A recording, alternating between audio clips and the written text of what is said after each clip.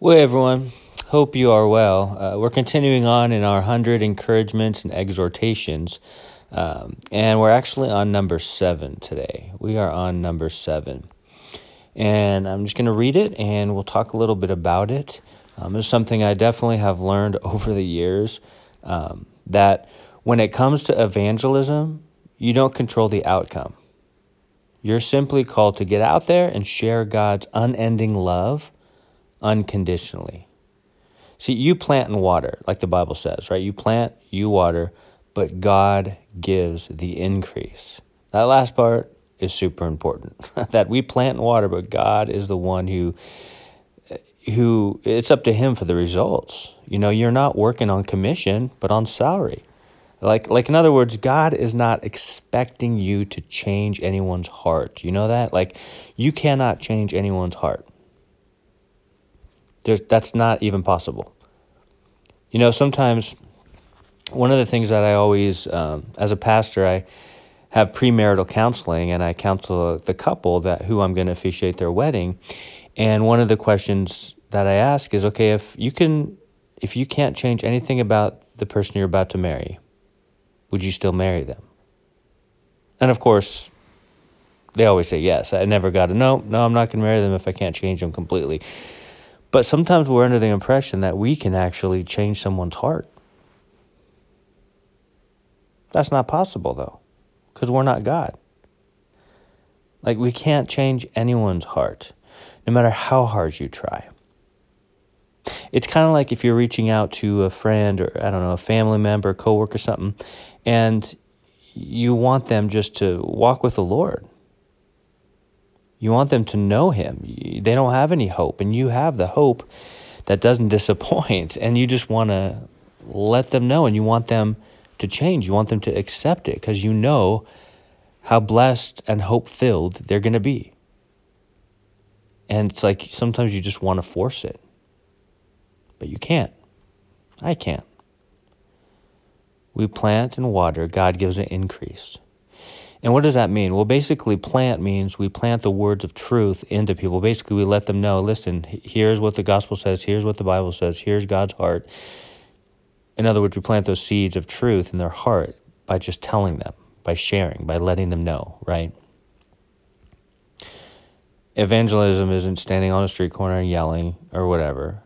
Now, the other day, one of my daughters said, hey, there was a guy, preaching the Bible on the street the other day. It was just him, and he was just saying out loud. That's awesome. That's great. That's awesome. But even that guy, and even those who go out on the street, they're just preaching truth. They're letting people know about the truth, but they can't force anyone to change. We cannot force anyone to change, but we can plant words of truth in their heart by letting them know about the truth.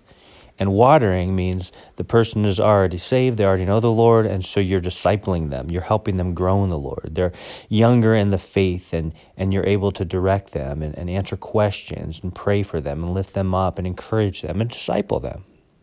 That's watering. But God gives an increase. God is the one who actually changes and transforms the heart. He is the only one who can renew the mind. Sometimes we want so badly to change someone because we think we know what's best for them, but ultimately all we can do is relay the reality of the gospel and let God change that heart. Let God change them. And as they're willing, as they're open, he changes hearts. Someone shared with you years ago. Someone let you know about God's heart. They relayed a message. They were truth tellers. But they didn't control the outcome. That is all 100% up to the Lord. And that's the way it should be. The Christian life isn't about striving.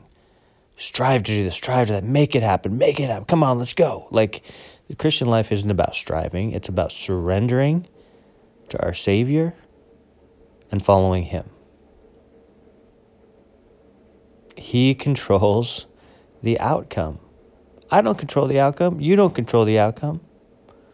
We just do what we're called to do. We share what we're called to share.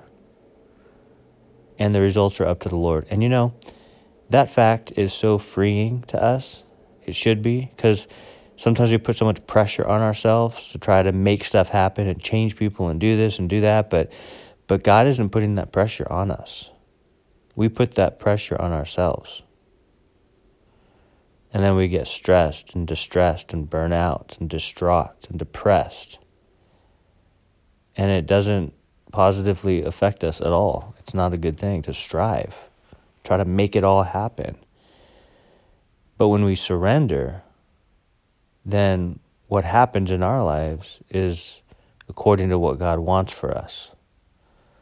Because we're surrendering our own stuff, our own plans, and we're submitting to God, surrendering our plans and submitting to God. That is the way to live the Christian life. Surrendering our plans and submitting to God. Because really our one job and our main objective, as believers, as Christ followers, is to submit to God, is to obey Him, is to follow Him, is to be led by Him, is to make sure that He's not just part of our decision making, but He is making the decisions for us, and we're just saying, yes, Lord.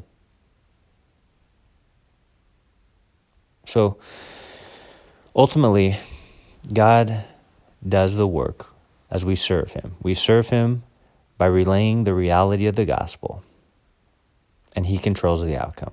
Don't get down on yourself if, the outcome isn't how you want it. Because it's not up to you, it's not up to me. The outcome is up to God. And that is just such a relief. That's such a relief to me. It takes the pressure off. And I'm doing what I'm called to do.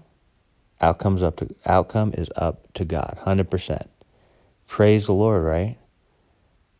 His yoke is easy, His burden is light. He's not calling you to carry around a bunch of burdens and trying to make stuff happen. No, but you follow God, and He controls the outcome. So comforting, guys. Well, God bless you.